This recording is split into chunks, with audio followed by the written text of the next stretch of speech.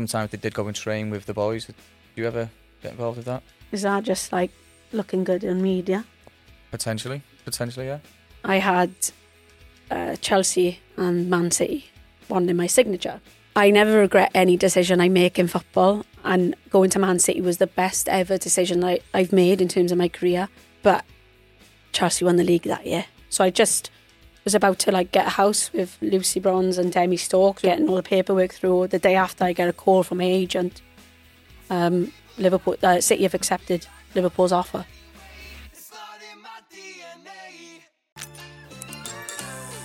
Boom, what's going on, people? It's Kane here, and I'm at Soup Studios in the Park. Here at Soup Studios, we have a state-of-the-art soundproof studio, equipped with 4 dynamic microphones, a mixing desk, and a camera mixing desk, so you can record anyone, anywhere. Big up, Dad. There are lights that can be reflected onto this wall and can be changed to any colour you would like with this blank canvas. Of course, as well, you can bring your own props or banners to address a completely different way. Whatever works for you. Because we were just talking about him. I think you're going to enjoy this one. Obviously, I'm not going to say it because I don't want to ruin either ending. Here's the endings for you. Yeah. Make a pod a home. Welcome to episode 5 of This Girl Can Play. Before we get on to our amazing guest today, Lily Jones, first a podcast with us. How are you feeling? Looking forward to it? Yeah, really excited to get involved and hopefully have a good chat with Tash today. Yeah, Exciting. What a guest to start off with. I know, unbelievable to get someone like Tash on the show for us today, and hopefully we'll get a bit of an insight into what a proper career in the women's game looks like. There we go. Well, without further ado, Tash, welcome to the podcast This Girl Can Play. Thanks for making the journey up to see us today. How are you feeling?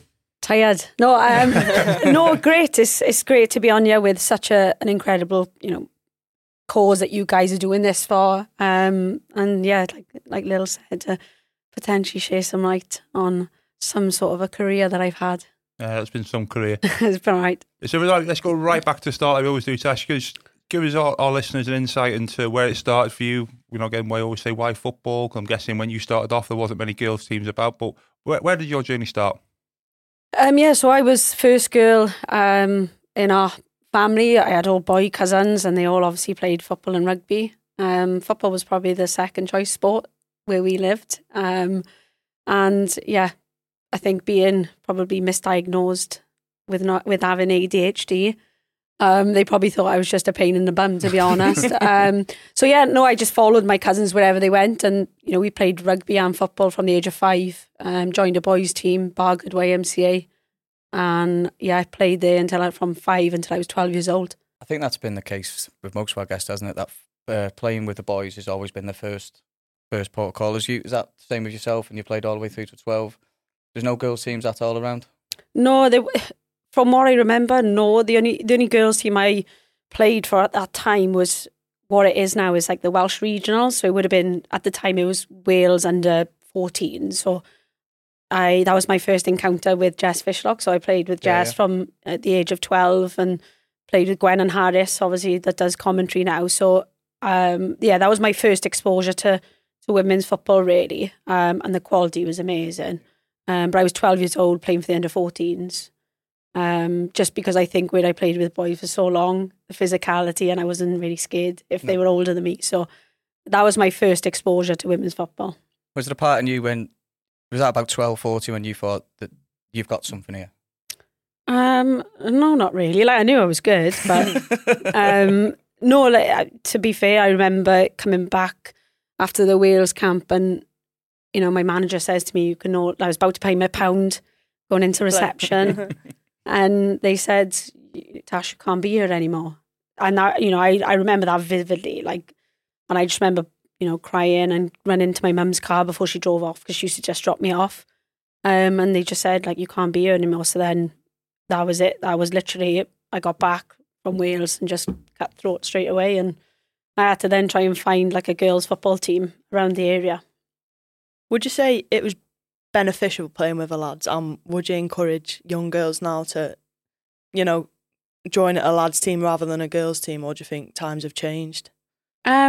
Yeah, I definitely think it helps. I think my generation of footballers, I think even now in the WSL, you can see the girls that have played with boys just from a technical and a physical point of view. I think, I want to increase participation of girls football, but I do think there's a massive benefit in also trying to stay within boys football as much as you can, until however long you can, until they say you can't. So I know a lot of the girls in grassroots down south that I coach, she plays for the girls team like at county and district level, but then plays a club football for a boys team. So yeah, I want to increase participation in women's sport, but for me, I think there's so many more benefits to playing within boys football as much as you can. We did touch on that because I think there's girls getting picked up now at 6, 8, 10 at United, Liverpool, especially from where we are, who probably never played with boys. So you say now you can't tell the difference if maybe they have played with girls or boys. Yeah, definitely. Yeah. Just from a technical perspective as well, I think when, if I remember, you look at Lauren James, for instance. Yeah. So she played for Arsenal Boys Academy from the age of 8 until she was 15 years old. And you can see that, can't you? And now she's unbelievable. So she was the only girl to be in the Arsenal Boys Academy. And, people will say, and, those that know her or watch women's football that have played football would say, like, she plays like a boy. I don't mean that in a disrespectful way. I just mean in, she's head and shoulders above some of her counterparts, I think. Yeah. So with that said then, with the mass participation we are getting now, and we've mentioned before that we go down to watch our daughters play, that's another massive reason we set up the podcast, was the fact that we got no idea how to navigate the world of women's football. With the mass participation, do you predict the change in the WSL and how the standard, not the standard, but how the style of play will change once these girls now progress up, the ones that have been with girls from day dot? Do you think there'll be a change in the WSL style? I'm not sure, not so much in terms of like overall style. I just think you'll probably see a different breed of football players. It might be a bit more athletic, less probably physical. And yeah, I just think, the game is ever growing. You look at the men's team, that's pretty physical as well and very athletic. I think that's changed over the years. And I think that's what probably the Super League will do. But those that have played with boys are probably the latter stages of career. One of my mates, Rach Daly, she's played with boys and she's one of that age group now that are probably towards the latter stages and probably one of those age groups that are probably coming to an end now of playing with boys. So like Ella Toon's always played with girls football. Yeah. I think, again, she's a very good football player, but, if you take her and Lauren James, who play similar positions in the number 10, they both have very different attributes, and one's a lot more technical and physical than the other, I think. Okay. Yeah. We've commented before, and there will be sort of that dynamic change, won't there, in the women's style. So to get back to your clubs then, Tasha, early days then. So you mentioned then you went to Wales, you come back, bang, stop, you can't go there. So what was the route then? Where did that look like? What did it look like? So I remember my dad took me down to Caerphilly Castle, under 19s, I think at the time, or under 16. So I would have been 12, 13, playing with under 16-year-olds, and did the training session. And I got in the car and I just said to my dad, like, girls can't play football. Really? Yeah, and it's mad to think now, like, I've been a professional within women's football and all this, but yeah, I stopped playing club football from the age of 12 until I was 16. Just stopped altogether? Yeah, so I just played for my school, and that's why I'll always be thankful for my teachers. One of my teachers, Mr. Wilding or Tony Wilding, I still speak to him now. He never missed a Wales game at home to come and watch me, and he made a girls' football team purely because he knew I was talented at it. So yeah, just played school football. We were touching on the schools a little bit, weren't we? About do the schools do enough for girls' football? But now you're saying you had a lot of really, really good experience with the school. Yeah, if it wasn't for my teacher making a girls' football team, I probably would have done different sports. So my teachers knew don't get me wrong, I wasn't naughty. I was just really cheeky, so I would try and push the boundaries, just with a cheeky smile at the end of it so I could get away with something. But they put me into every single sport that they could think of. And I was one of those annoying people that would just piss you off and just be good at everything. And I'm not ashamed to say, because, I really was. If he didn't put that girls' football team going, I think I would have gone into like athletics or something else. Did you play for girls' team in your school? No, we never had a girls' team. I think I played with the lads, through primary school, and then high school was a bit of a weird one because I was obviously playing at an RTC with Everton. They tended to RTC clubs tend to say don't play with your school team, which I'm not a big fan of really. No. But no, there was no girls' team in high school anyway. But I think that's definitely changing now, and I think we can see in you, like the influence of teachers and them wanting to get involved with your career is so important to the growth of a player, isn't it? Yeah. I still think there's. I personally still think there's a massive battle on the under schools. I don't think we're anywhere near it yet. No, I don't. If you look at our local schools, as part of the PE curriculum, they say that boys have to wear shin pads for football, but in the girls' PE section, there's no mention of shin pads at all for football. So I think it's very much still archaic as girls netball, boys football. Boys football, yeah. But I'm really interested. So you didn't play at all from the age of 12 to 16? So no weekends you were out playing? Because you didn't? No, so I just did, after school, I did athletics instead, or did hockey or netball. And so I played hockey for South Wales, did athletics over Wales in the GB schools for different events. So that took up a lot of my time, especially in the summer. I still played with my mates outside of, my nickname was Giggsy to all my friends in the street. I think it's just because I had curtains and Welsh, really. That was probably the easiest one to give. But I just played in school, really. So when you get back involved with a club and they say, well, we've got Tasha who's looking to play football at a decent level, where's she been playing? Nowhere. She hasn't been playing. But basically, so Gwen and Harris's sister, Shan, she looks very similar to Gwen, and like you'd think that they're twins. Yeah. And I remember she came on teacher placement, and I was looking at her thinking, she looks so familiar. So one day I just said to her, are you Gwen and Harris's sister? She said, yeah. I was like, okay, this is meant to be. And then we had Kath Morgan, who played for Wales over 50 times. She came and taught at our school. So I had these two influential people that I knew had connections. And basically Gwen invited me down to come and train with Cardiff when I was 16. 16, so you're back to your dad, right? Mum and dad, listen, we've got a club on board here, but we're picking up football again. It was considered as a trial. Like I wasn't expecting anything, but I knew I was good enough. And, I was saying to Lily before, even if you're not confident, you can't pretend that you are. Yeah. I remember that, at the time there was Just Fish had just left to go to Bristol. Lauren Dykes was still there. Gwen Ann left to go to Bristol.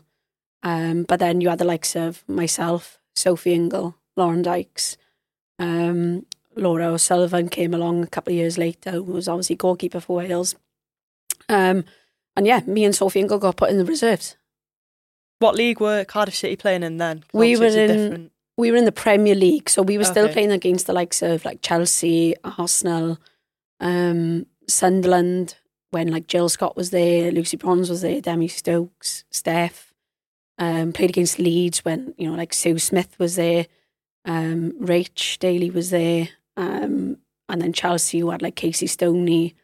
Arsenal had Jane Ludlow. So it was a quality league then. Yeah, really. It was still like, they only transitioned to the WSL 2 years after that. Yeah.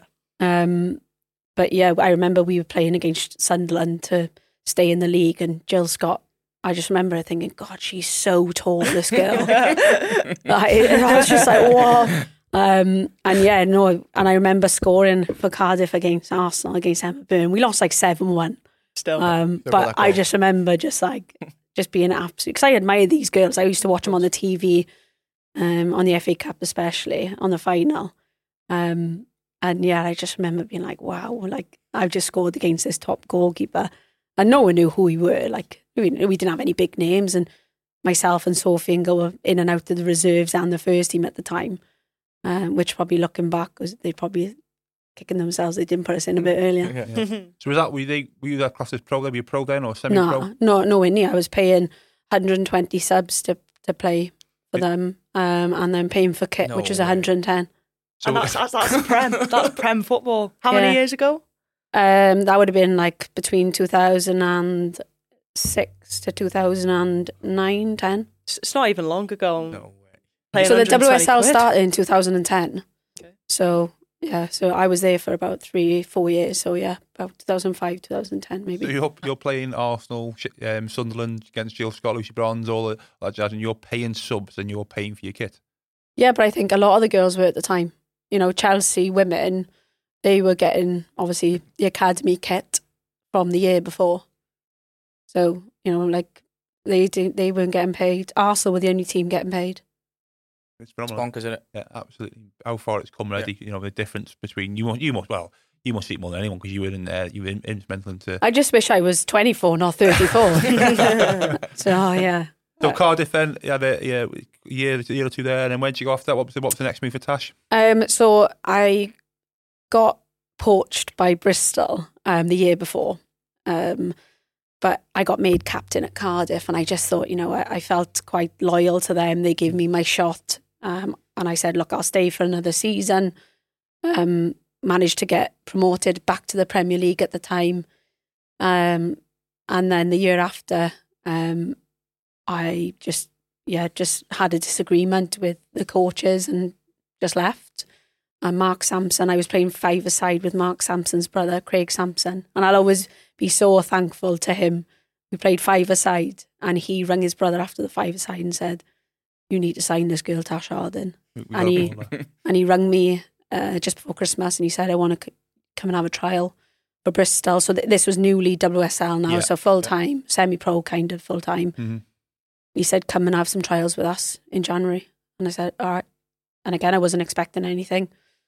Did okay in the trial. I think, again, he quite liked my personality as well. He used to call me a diamond in the rough.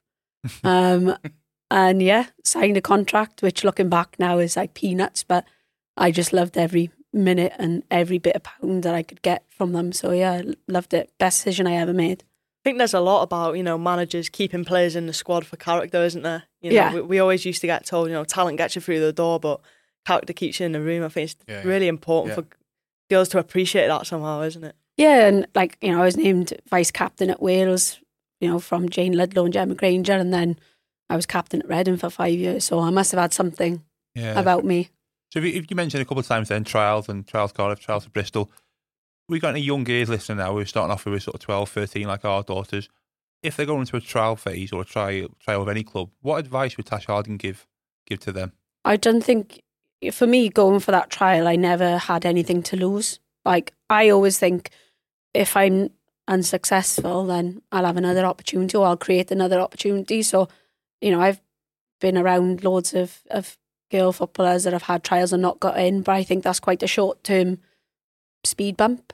I don't think it defines you as a player just because you haven't got in. You might not have just been that flavour of the month by that coach. And, you know, within different grassroots, that the dads seem to be the coaches and have a say in a lot of things. But for me, I just think I would just continue to try and try and try. And, you know, I was in the reserves at Cardiff and I made sure that I played amazing every single week because they could not notice me anymore.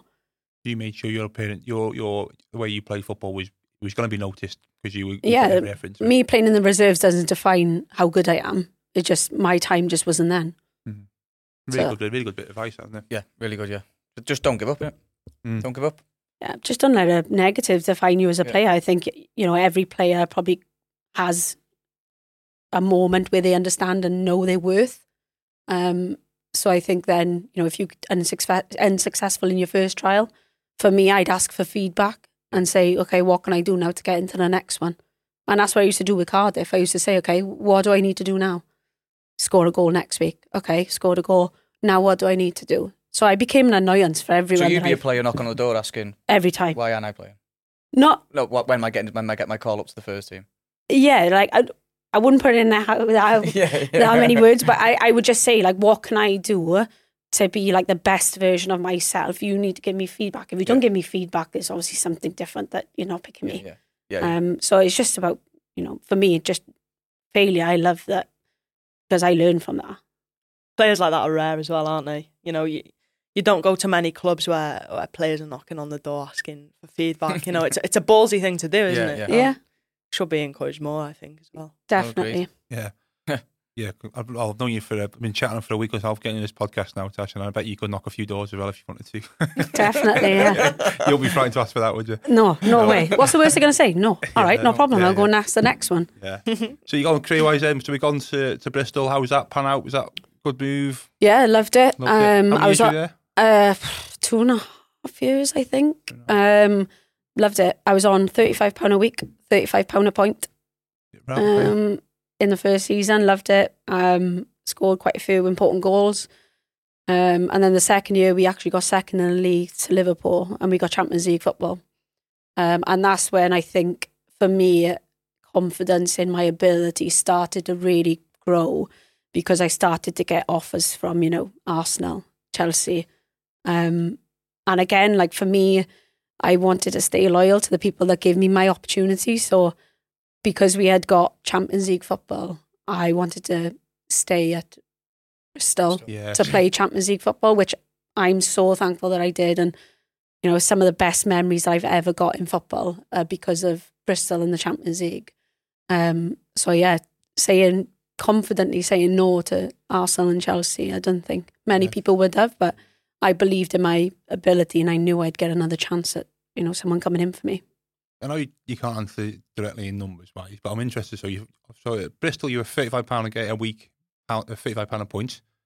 Did you get down to numbers at Arsenal, Chelsea? Were a massive financial move for yourself, or? Yeah, but again, I didn't at the time. I didn't see it. Like for me, money wasn't the motivation at that time. Obviously, as I got older in my career, I played football a lot of clubs for money. Mm-hmm. I'm not ashamed to say that. Mm-hmm. But yeah, I remember then when we got Champions League, because they knew I was playing really well.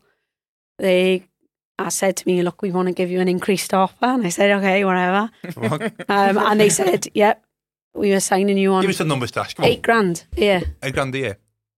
And at the time I thought, I was like, this is amazing, like I'm buzzing. But I was working as well.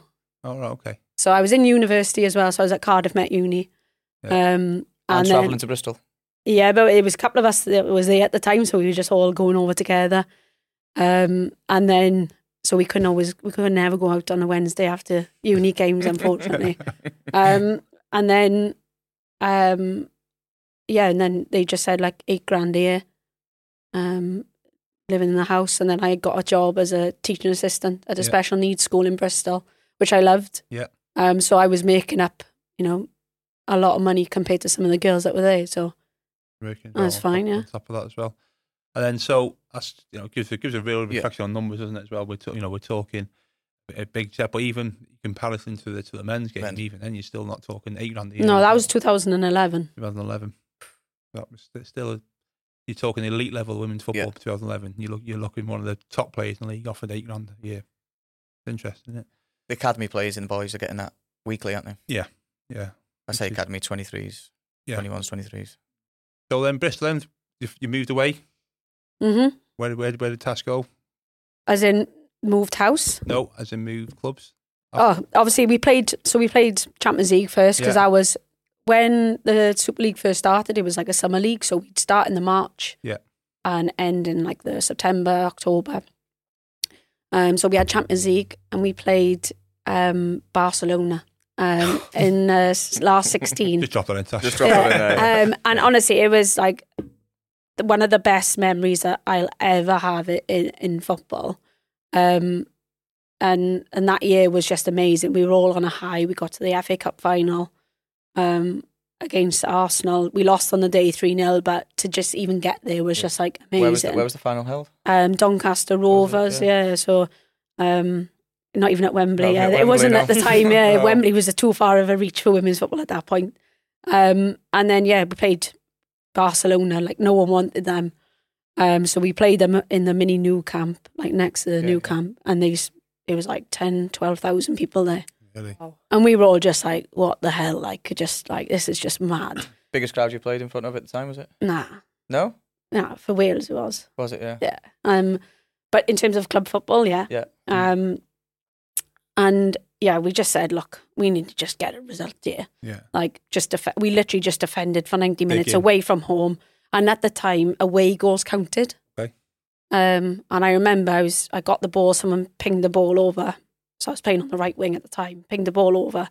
I've just knocked it past someone and I've just crossed the ball without even thinking, just thought, if I hit it in an area, something's going to happen. And it was along the floor. I probably couldn't do that cross again if I tried. And hits the defender and goes in. Yeah, so I'm obviously celebrating like I meant to do it. Yeah, of course. I didn't get an assist bonus at the time. No. And then we had to play them then a week later, and we played at Ashton Gate at Bristol. And again, the crowd was just amazing, like nearly like 10, 11,000 people there. And again, we just defended for like 80-something minutes. Literally just everyone behind the ball. They were just playing like the men's played. Like you could just tell, like, yeah. Chasing shadows. I don't think the goalkeeper touched it. I think she must have touched it once or twice. And we had Mary Earps in goal and she was on fire that night. Literally could like, nothing could just get past her. She was like tipping it onto the bar, like double save, like unbelievable. And I thought, so we got a throw in on the right hand side and the throw comes in and I go, and in my head, I'm thinking, this is my opportunity here to get something, to make a difference. And I get close to the girl. As I hold her, as I turn, I just, in my head, I'm going, just go down. And as I've gone, I've tripped her, but like made it look like I've been tripped. Penalty. Oh. So we got a penalty and we beat them 2-1. Over 2 legs? Yeah. Wow. That's class. And then I left, like, for me then, like, that's when I like made decisions on what I wanted. And for me, that was like a good moment to leave Bristol on such a high. Probably the best moment you'd get to leave, really. Yeah, like for me, like playing Barcelona, like, you know, I became friends with Sandra Panos, that was like the Spain #1, Barcelona #1, just because she respected how I went about my game over them 2 games and, you know, been mates on Twitter for so long. And yeah, and she just came up to me at the end of the game and just was like, you know, you played amazing, you were the difference. Like, so again, like for me, like I was already confident in my ability and I knew I had something. And then to have that reassurance, I think for me, I was just like, I could go on here now. Just being cemented by your peers. Yeah. Barcelona's telling you really well. What a story that is, by the way. That's a decent one. That's right. No chance of taking the penalty? No, this girl, Nikki Watts, was on it. I was dying to go. And I remember the goalkeeper coach, John Granville. So he was like, John played for international football for like for Trinidad and Tobago. He's like massive over there. He's played Premier League football. And he came up to me after the game. He said, "You should have taken the penalty." I was like, "Yeah, I know, John, but I don't know what I'm saying." Cheers, Josh. Yeah. So then after Bristol, what was the move to? Man City. Man City. Big move. Yeah, so again, like, you know, over Christmas period, I was, it was quite quiet because again, we were still playing Summer League. And then it came to, we were on camp at end of February with Wales. And I had Chelsea and Man City wanting my signature. And I never regret any decision I make in football. And going to Man City was the best ever decision I've made in terms of my career. But Chelsea won the league that year. Did you go there because more of as a supporter? No, I went there just because of what they were building. So like, you know, the City Academy, the buildings that they've got, the women's stadium that they've now got. The investment they were putting in. Yeah, and I think they saw women's football on a parallel of their males counterparts. And for me, that's where I was like, well, I want to be treated like them. Yeah. And yeah, loved it. Loved living in the city. I still have friends there now that play there now, and I go back to do some media work with them as well still. And yeah, loved it. Just being a part of like what women's football should look like in a few years. Like for me, I was like, I was, and we finished second in the league and the highest that they've ever finished. They got Champions League football, semi-final of the cup in 2 cups. So yeah, it was an amazing, and played with amazing players, by the way. So a good season all round then. Yeah. A decent season, second league, but yours just didn't finish with that medal. Yeah, not a regret, but that slight but for me, I saw like what the bigger picture was. Yeah, and you know, playing with like, even I was playing like Kira Walsh was a kid when she was there. Yeah, she was like 16, 17. Pictures, yeah, she looks really young. Yeah, Demi Stokes, Lucy Bronze, Tony Duggan, Steph Houghton, Jill Scott, Jen Beattie, Karen Bardsley. And I think growing up, like for me as well, that was the team that every girl kind of looked at, you know, like especially for me with you playing for Wales, like at the time I was like, I just want to be Natasha Harding. No, but do you know what I mean? Like that was the City team that kind of young girls would look at. You know, you'd look at that City team and then you were watching the lads as well, kind of thing. Yeah.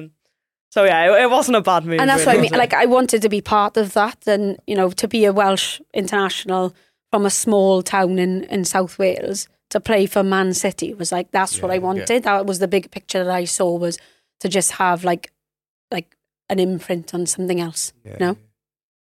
That's again another amazing story, isn't it? As well? Some unbelievable names on that team sheet as well, isn't it? Honestly, that's why when we pick the 7 aside, honestly, it's going to be so difficult. You have to do 2 teams. Yeah, that was our guest wish list, wasn't it? Our team's just read out there. What the guests we're having on list, there? Yeah. We wish. So City then season there. Again, we'll get through the club and then we'll go into international. I know that's really important to yourself. That's right. There. So club wise, what was the move after City? Yeah, so then Liverpool came in for me. And I remember, like, this is where we talk about where the women's game started to shift. Yeah. I was with my partner. We were in Cardiff. Got a call. So I just was about to, like, get a house with Lucy Bronze and Demi Stokes. We were about just chatting about it, getting all the paperwork through. The day after, I get a call from my agent. City have accepted Liverpool's offer. I was like, what? I was like, I'm literally just about to sign for a house. Yeah. Like, yeah, they've accepted. You can talk to them. So in my head, then I just thought, you know what? If you're saying I can, again, you know, this guy was a bad agent. Like, we'll come into football, but I think in women's football, there's such a, I don't know, it's such a pool of bad agents and people influence you negatively. But for me, it was a learning experience because I knew then that's like I needed someone to help and guide me differently to what this one was. Mm-hmm. Which again, like, you know, I try and take every experience that I can as best I can. So I saw it as like, do you know what?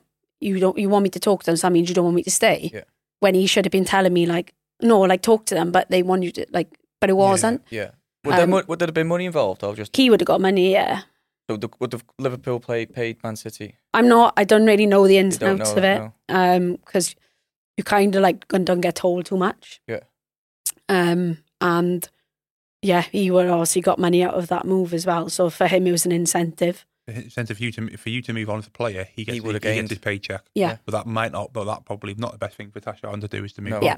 He was thinking of his own bank balance. But again, like I think, you know, in women's football, he probably saw an opportunity. Yeah. And that was his opportunity, which again, like I don't begrudge him for that because at the end of the day, everyone has to take an opportunity somewhere. But I think if I had a better agent at the time, that probably wouldn't have happened. And yeah, ended up going to Liverpool. And yeah, loved the city. And I played again with some amazing people. Like how we didn't win or get anything with that team, I'll never know. It was a couple. Who was it? So Sophie Ingle, Siobhan Chamberlain, Gemma Bonner, Shanice van der Sanden, Katie Zellum, Alex Greenwood, Beth England, Laura Coombs, Caroline Weir. I played with Leon Pickford on Sunday. That's enough, that, mate. That is enough. But like when I say the names out loud, I just look back and I think, how didn't we win anything? That's a phenomenal team, isn't it? Yeah, it's quality. Yeah. You'd fit right in there, wouldn't you, Lil? Don't big me up, Andy. But yeah, like that was again though. And we talk about disparity in women's football.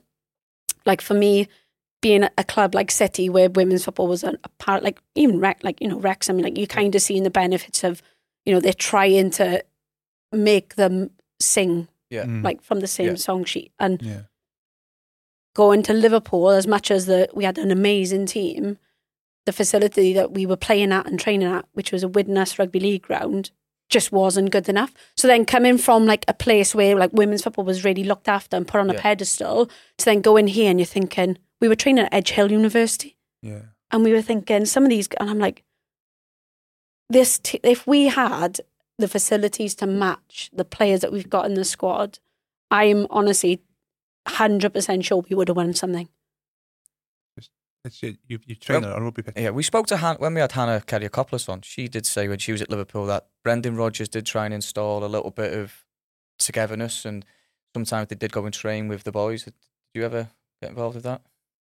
Is that just like looking good in media. Potentially, yeah. That's It quite a good point. It was only for a day, wasn't it? Yeah. One day, and they Yeah. had dinner with them. Cameras were there.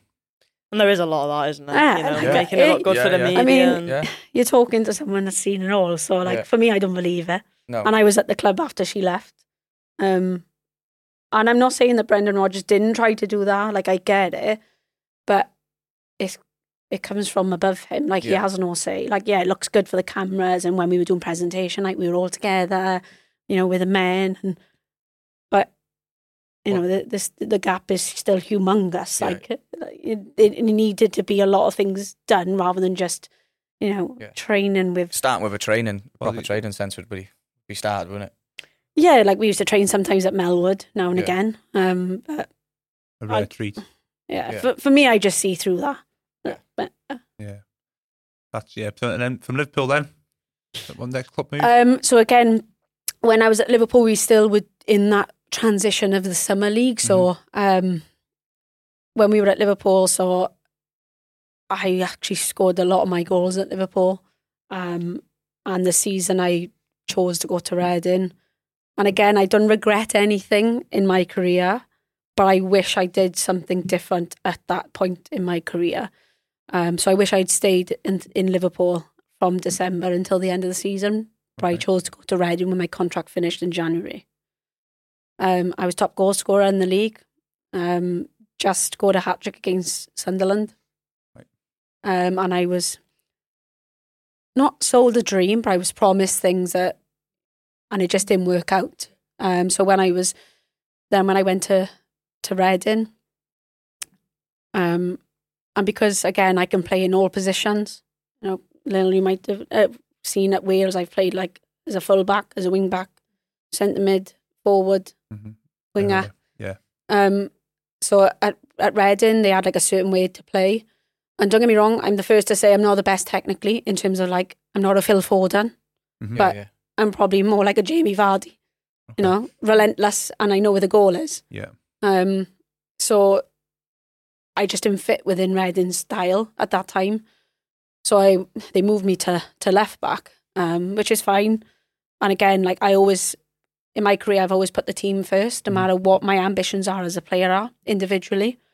And yeah, within that year and a half, probably solidified me as more of as a fullback, which I'm fine with, and I can read the game, so I understood why I was there, and that's probably why they made me captain there, because they knew I was sacrificing quite a lot for the team. Yeah, I'd put my body on the line all the time. Like the bigger picture was the team for me all the time. But you'd gone from top goal scorer in the league to the manager playing you at left back. Yeah, because I think she trusted me. So again, for me, like I always saw that as a positive. Like as much as I hated it, like I hate playing as a fullback. Yeah. But I'm there to do a job at the end of the day. Like if that's where my team needs me, like, do you know what I mean? Yeah. That's quite a good point, though, because I bet there's a lot of girls who are now coming through the systems in the academies who probably are getting moved positions, but you play for the team. Yeah, but like for me, I was probably made captain on that basis. But when I was at Reading, so we had a coach, Phil Cousins, his name is, unbelievable coach, one of the best technical one-to-one coaches I've ever worked with. And he made me, like we clashed heads quite a lot on disagreement, but he made me a so much better player. And that's why when I was older, going to Aston Villa, I was playing in like a number 10 or number 8. I've never played there in my life. But I was able to take the ball in spaces that others weren't. Yeah. You mentioned Aston Villa then. Andy's dream team. That is my boyhood dream. To see my season ticket holder and all that jazz. What was it like representing the Villa? Yeah, like it was a short spell for me, but loved it. Like, again, I going from Reading, that I got on with a lot of the players there. That, the coach made me a far better player than I was. But going to Villa, I saw what I saw at City them years ago, of like trying to bring the women's team on par with the men's. Yeah. So it was very like deja vu, but fast forward in so many years. Amazing group of girls. Loved working with Carla and the coaches there. Loved the girl. Like obviously, like Rachel Daly and Sarah Malin are one of my closest friends. Yeah. So I see them quite regular. They come down next week actually in the camper van to come and see me. Yeah, so yeah, but yeah, no, I loved it. And then I knew my role was different though. Yeah. So I could have stayed at Reading, but they would have wanted me to be a defender. But I didn't want to stay. I didn't want the rest of my career to become full of like, I wish I had done something. Yeah. So I knew I still had a lot to offer higher up the pitch. So I took, again, I backed myself and I left, and I had no club lined up, like officially. Villa were interested, and then I just, they wanted me. But I knew my role was different. So like we talk about characters, I knew I was going to be an experienced player in the change room. Carla trusted me within the group. I'm quite a big character, so I think I brought a lot of energy. And I just demanded a lot from the girls during training. And if things weren't good enough, I'm not shy to say things aren't good enough. Obviously with less words right now.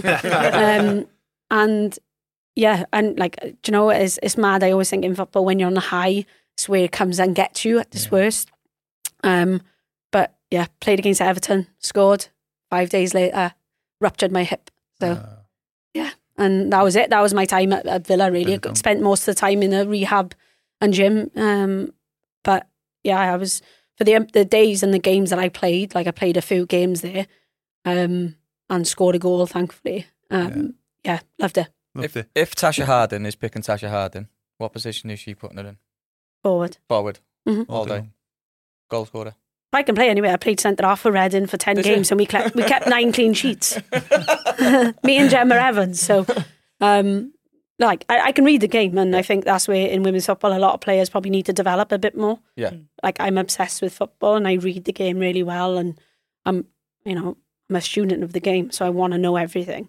It only benefits you by playing in different positions, doesn't it? Yeah. And I think that's what the girls need to realise. Sometimes if they're playing at the back or they're playing on the wing, and I don't like playing here, but you will only get a better player and you will only learn playing in that position, a better understanding of football. Yeah, like for me, if people, clubs like Wrexham probably got analysis and GPS, for me, they were like things that made me a far better player. Like I became obsessed with those because your performance is measured is in black and white. So I use analysis to make me better, really, and GPS made me fitter. Just touch on Villa, because I'm dead interested in Villa. So I'm obviously on all Villa forums and all that, all little pages and that. Alicia Lehman gets a lot of attention on these forums. What was she like as a person, as a player, or was she level-headed? Because I know she was with Dougie Louise as well, the Villa centre half, Villa centre mid. Was she good to be around, or was she? Yeah, she's just really young. Like people forget, she's 24 years old, 25 years old. Like she's really young, and she has a lot of success off the pitch. So to her, as much as football for most people is their first motivation, for her is probably like on par with what she does outside the pitch. So, I still think she wants to be like a top footballer. I think it's a bit of bravado if she doesn't care. Yeah. Like I think she cares, and I think she wants to be involved in the national team. She wants to be talked about first as a footballer rather than a star. But yeah, I've not got anything bad to say. Yeah, she's a great kid. Like she's just really young. Yeah. I was just interested to find out, because every time I go on the Villa pages, so there's not daily banging goals left, right, and centre, but it always seems to be one face coming on for the Villa forums. That was all. Yeah, but like probably what's the forum full of 90% of men? Probably. Yeah. I mean, we can all put 2 and 2 together why she would be on there quite a lot. Yeah, come on. Yeah. But I do. But it is what it is. Right. Moving on to the international career then. Mm-hmm. I know Wales is massively important to you. Yeah. So what was it like putting on the Welsh jersey? Talk me through it. Loved it, every second of it. For me, unfortunately, I got injured at the time where we were on the cusp of qualifying. I loved every second of it. Loved being a part of the team with the girls, the coaches that I've worked under, the staff. I still speak to a couple of staff members now, I loved every second of it. And I watched a few highlights before we came on. When you got brought off against England, was that your final appearance when you broke down on the bench? What was it used for? Yeah, I thought so. Just because, I remember having a meeting with Jane Ludlow, and I think there was a lot of us during that time that we're never going to feel this again. We're never going to be this close to qualifying again. For us, when we didn't get there, it was like a grieving process. We were saying that, it took us a long time to get over that. do we want to put ourselves through that again? Like, so that was a lot of question marks with that. So I think when I'd been having chats and conversations with some of the older girls, I think we were all on the same page with, like, that was a tough one. That was a tough one to swallow. Like, why would I want to put myself through that again? Like, physically and emotionally. And it meant that much to you on all Yeah, the girls, yeah. like every game, like, you know, when I got my 100th cap against Kazakhstan, I was bawling my eyes out. I couldn't even, first time I've never been able to sing the anthem. It's different playing for Wales. I always think, like, it just doesn't, just being from Wales and playing for such a small country and getting such success like you did, it's just, there's a just pride with unbelievable. Wales, isn't there? Yeah, but like, think as well, these girls, I've grown up with them. Like, Yeah. you know, I was in the squad from 2007, 2008. Like, you know, I remember Sophie Ingle when she was 15, couldn't play against Germany because she was too young. Okay. Like, I know she's captain of her country. Haz James was 16 when she came to her first camp. Hayley Ladd was the same. Like, So when did you start? Did you go all the way through the age groups right to the no, top? I played 3 games for the under-19s. We were away in Macedonia for 10 days where you do like the 10-day Yeah. under-19s. And then I got a call from the manager and he said, I want you to come and play. And that was it. Yeah, I played against Over 100 Switzerland. caps later. Played against Switzerland. That was my first cap. Came on again, like the manager, Adrian Tucker, said, like, play with no fear. And I just turned to him and said, I'm not scared. He was like, yeah, no, that's why you're going on. So, and then played against Germany. That was my full debut. They were world champions, Olympic champions, European champions at the time. 24,000 people there. We lost 4-0, and Bozzy will probably tell you this, or I don't know, when you have her on, but yeah, I remember they all still banter me now, and I came off. It was like 80 minutes or something, and I come off, and the manager turns to me and goes, milk this moment. I remember him saying that to me. I thought, all right, okay. So I said, Joe, and I walked. And I started clapping the crowd like this. And the girls still to this day will talk about it. But yeah, and that was what the character I was like. I was like not scared to be myself, like at all. And yeah, so you grew up with these girls, like, you know, seeing like Jess get her 100th cap, Helen Ward get her 100th cap, Sophie Ingle, Lauren Dykes, Haz James, like, you see these people get into milestones along the way with you. So, you know, I saw like so many people get 50 caps as well. And yeah, it's just like, for me, like, Wales was everything. That was the reason I continued to play football, was purely for that moment. For Wales. So if you can, keep it clean. Give us one story that no one, that you know, when you're away on duty with the girls, give us a story that perhaps that, you know, you haven't shared before. So we were all a couple of the older ones. So pre-COVID and all that, before you had like names on the seats, it would be all the older ones together. So we remember chatting and we were saying, like, should we do like kangaroo court? So we were like, yeah. So we'll do it. Think of the rules, etc., whatever. So every camp then, and Jane Ludlow, like, she was an amazing manager for me, but she was very good at creating an environment that you weren't scared to like be yourself, I think. But I'm just talking from my experience. Like, I loved working under her, and she allowed us to have this kangaroo court, which the staff were involved as well. And every time, so within training, if someone did something stupid, they'd get put in kangaroo court. Which is what? Yeah. So you could do anything. So like, you would, I don't know, if you got megged, you'd be in kangaroo court. So then in the evening, we'd all say, right, girls, kangaroo court starting at 8:00. Okay. So then everyone would come in, but sometimes the counsellors would come in. So then I'd have to give the rules, like, no phones, no whatever, counsellors, you either walk out now and don't listen to anything, or if you do, we know where it's come from. Yeah. So we'd like put pressure on them. And I remember once we had, so Nadia Lawrence, so she played with us, and it was her and Jane Ludlow in kangaroo court. And if it's Jane, we all just said guilty, even though she had like an explanation, she was just guilty anyway. So she'd say her case and we'd be like, guilty, whatever. She'd obviously start swearing at us. And then, so her fine was she had to be dressed up as Dolly Parton and sing a Dolly Parton song. And then Nadia Lawrence's was she had to pretend she was in the salon and Jane Ludlow was the hairdresser. So obviously Jane done hers, we were all like laughing, etc. And then Nadia Lawrence, so we turned all the lights off. One of the girls had put a torch over Nadia's head.